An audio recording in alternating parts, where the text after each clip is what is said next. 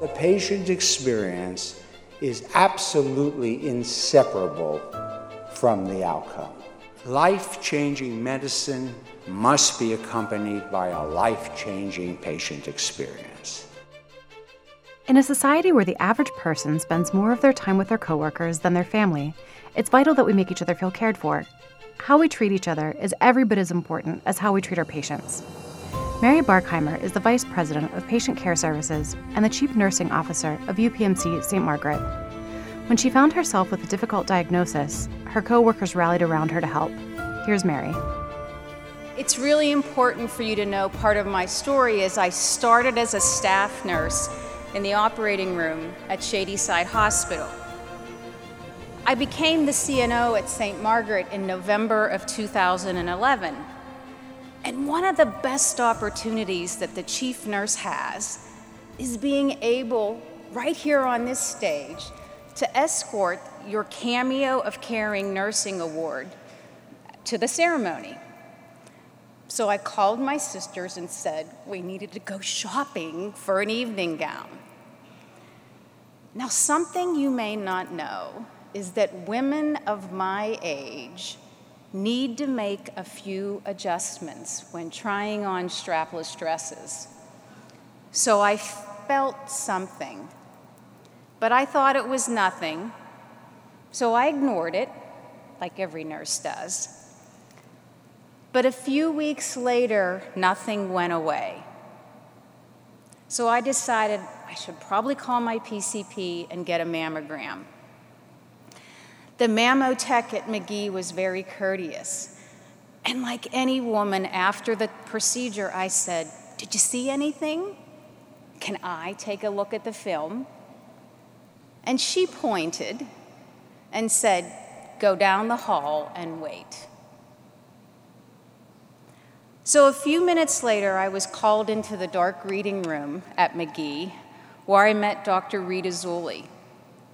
Dr. Zulli showed me an area on my mammogram that looked suspicious, and she suggested that I get a needle biopsy. So after the needle biopsy, Dr. Zulli said she would call me in a few days. So I attended the Cameo Awards dinner that following Friday evening, feeling pretty good about my new dress. What a great way not to worry about your biopsy results, and what a fantastic evening to honor the work of great nurses. So I heard from Dr. Zulli a few days later, and my call went like this: "Mary, I'm sorry to tell you that your biopsy was cancerous." Now I know the first thing that I said to her on the phone was, "Are you sure you wanted me, Mary Barkhymer?" The first thing that went to my mind was my husband, Keith. My son, Zachary, was stationed in the Air Force in Tokyo. It was my son, Luke's senior year at Penn State. How were we as a family going to get through this? But how was I going to tell my sons? So my journey begins. I reached out to my friend Mary Beth McLaughlin for advice. Now, normally at UPMC, I'm the person that people call for surgical advice. And they asked me for a couple names, but now I was the person asking for help. So I got an appointment with Dr. Ron Johnson. Dr. Johnson, in my opinion, is the finest breast surgeon at UPMC and in the country. Dr. Johnson is very direct. He gave me all the odds and statistics based on my lymph nodes and my cancer type. Dr. Johnson suggested that the first stage in my journey be surgery. So my surgery was scheduled for the Tuesday before Thanksgiving at 3 p.m. I thought to myself, really? Me? Last? They have no idea who I am. I was the last case of the day. Being the last case made me really understand how my patients felt waiting for surgery. So my husband and my sisters and I arrived for my surgery, and the first person that greets me says, "Mary, we've been trying to get a hold of you. Dr. Johnson had cancellations, and he has been waiting for you, and he is not happy."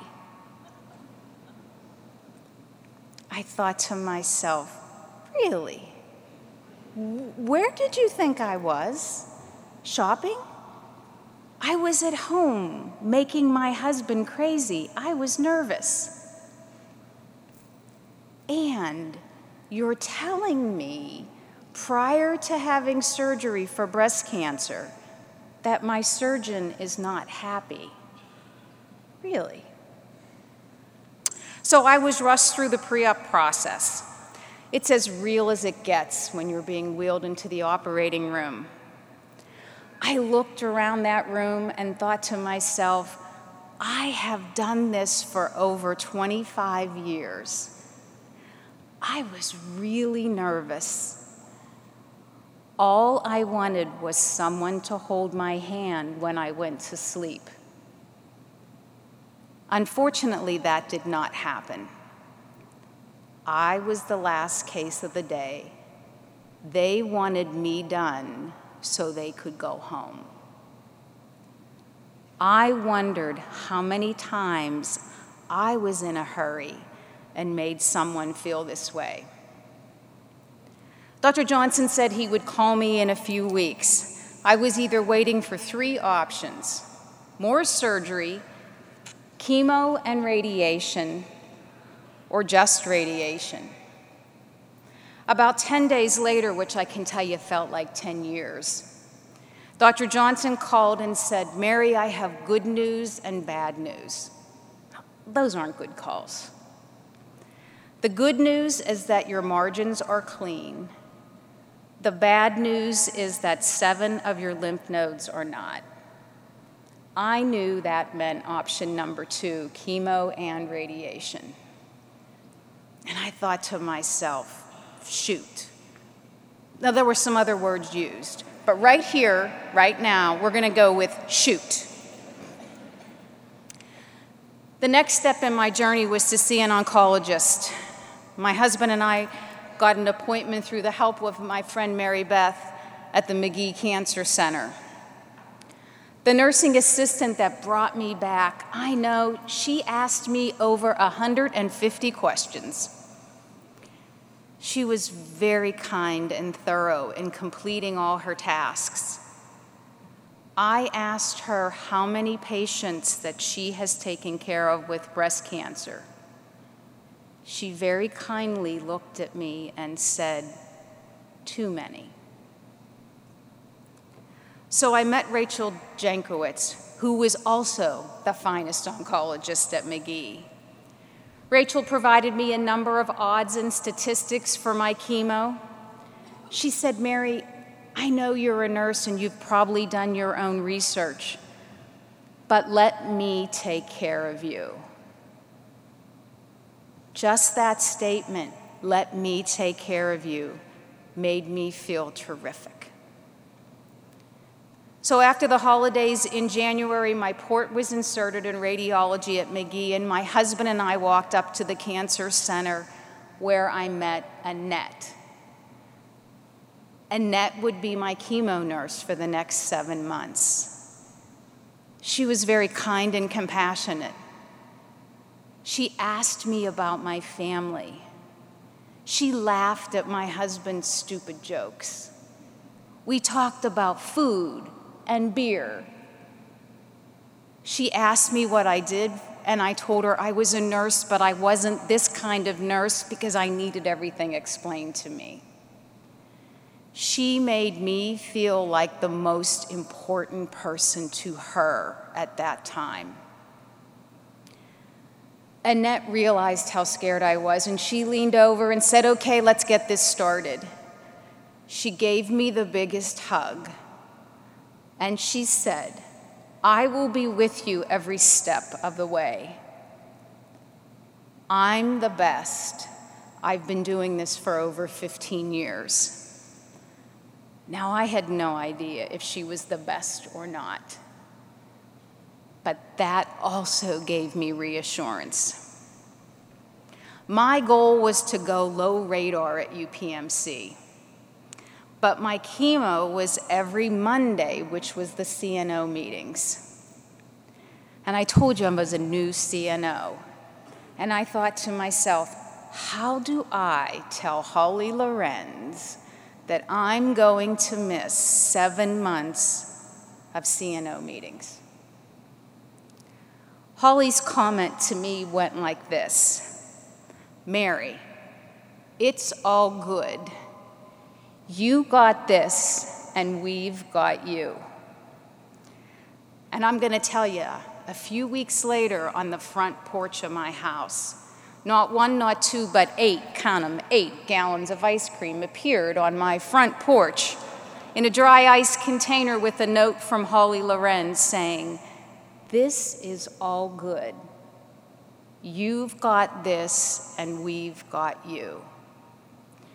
Tammy Manier is also a mentor and a friend.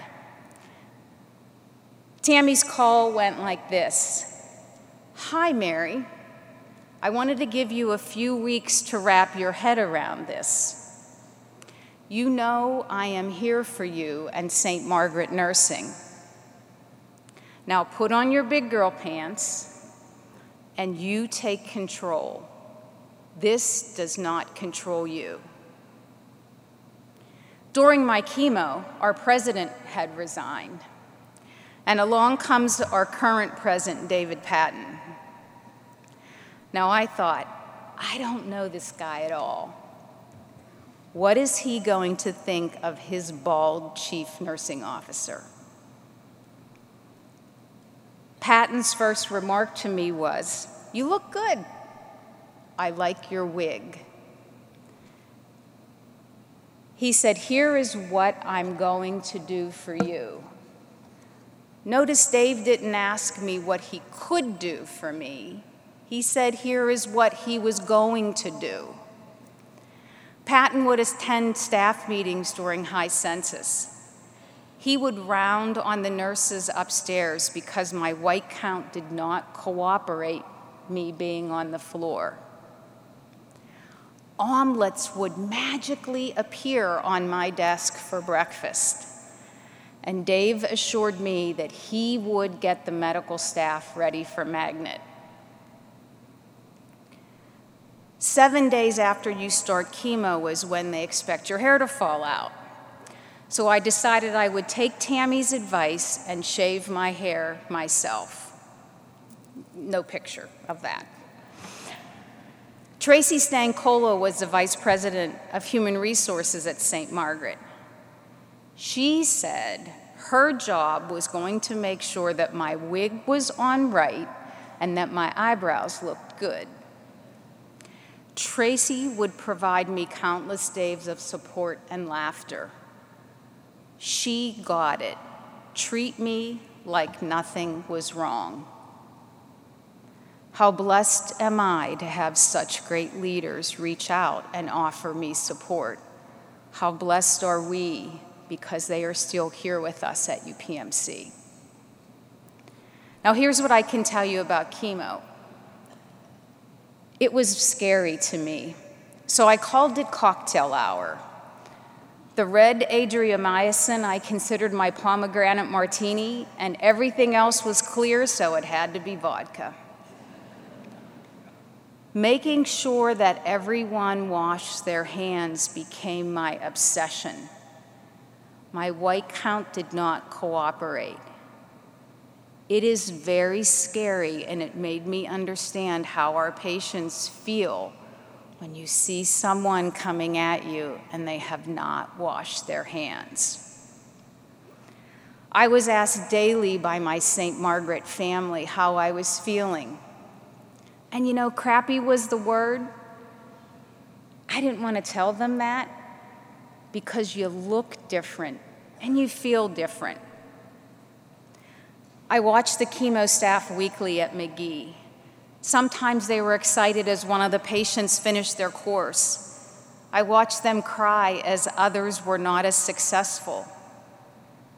I listened as they explained the side effects that my new friends and I were having, explaining in every detail what they could do to make us feel better. They made me want to be a better nurse. The last part of my journey was radiation. If I could get it at 6:30 in the morning, nobody would know, except those orthopedic surgeons that work at St. Margaret's who like 6 a.m. meetings. So I met Dr. Ryan Smith at St. Margaret's Oncology Center. Dr. Smith explained everything to me about radiation. Ryan agreed to be at St. Margaret's every day at 6:30 a.m. for 12 weeks so that I could make my 6 a.m. meetings with my orthopedic friends.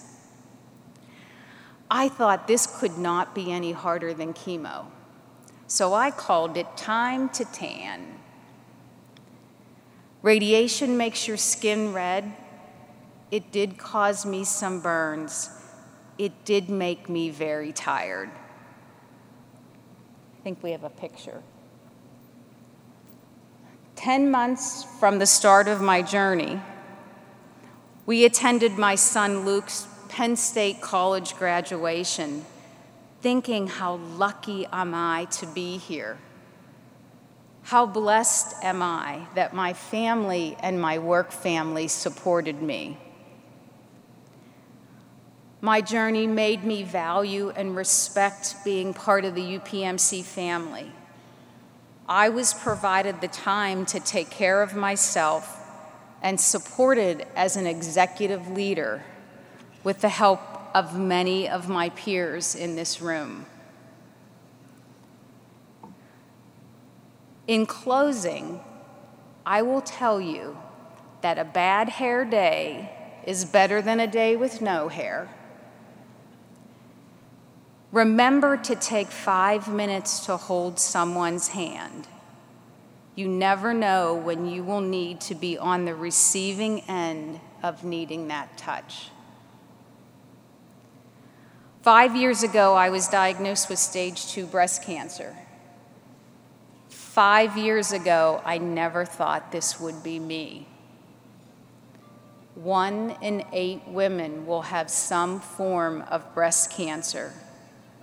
So please get your mammogram. Do self-breast exam. This Connect to Purpose has allowed me to publicly say to my St. Margaret family, thank you. Thank you. I am proud to be an executive at UPMC. We are fortunate to be a part of life-changing medicine. I am one of the lucky survivors to have experienced this great care. Thank you. You've been listening to Life-Changing Moments. If you have a story of your own, we'd love to hear from you in our Yammer group, Life-Changing Moments. You might even find yourself in an episode of your own. In the Yammer group, you can connect with your coworkers to see how they're creating an exceptional UPMC experience and share your thoughts on each episode. For more information on how you can create a better UPMC experience for our patients and your colleagues, search UPMC Experience on InfoNet. Life-changing moments are everywhere. What part will you play?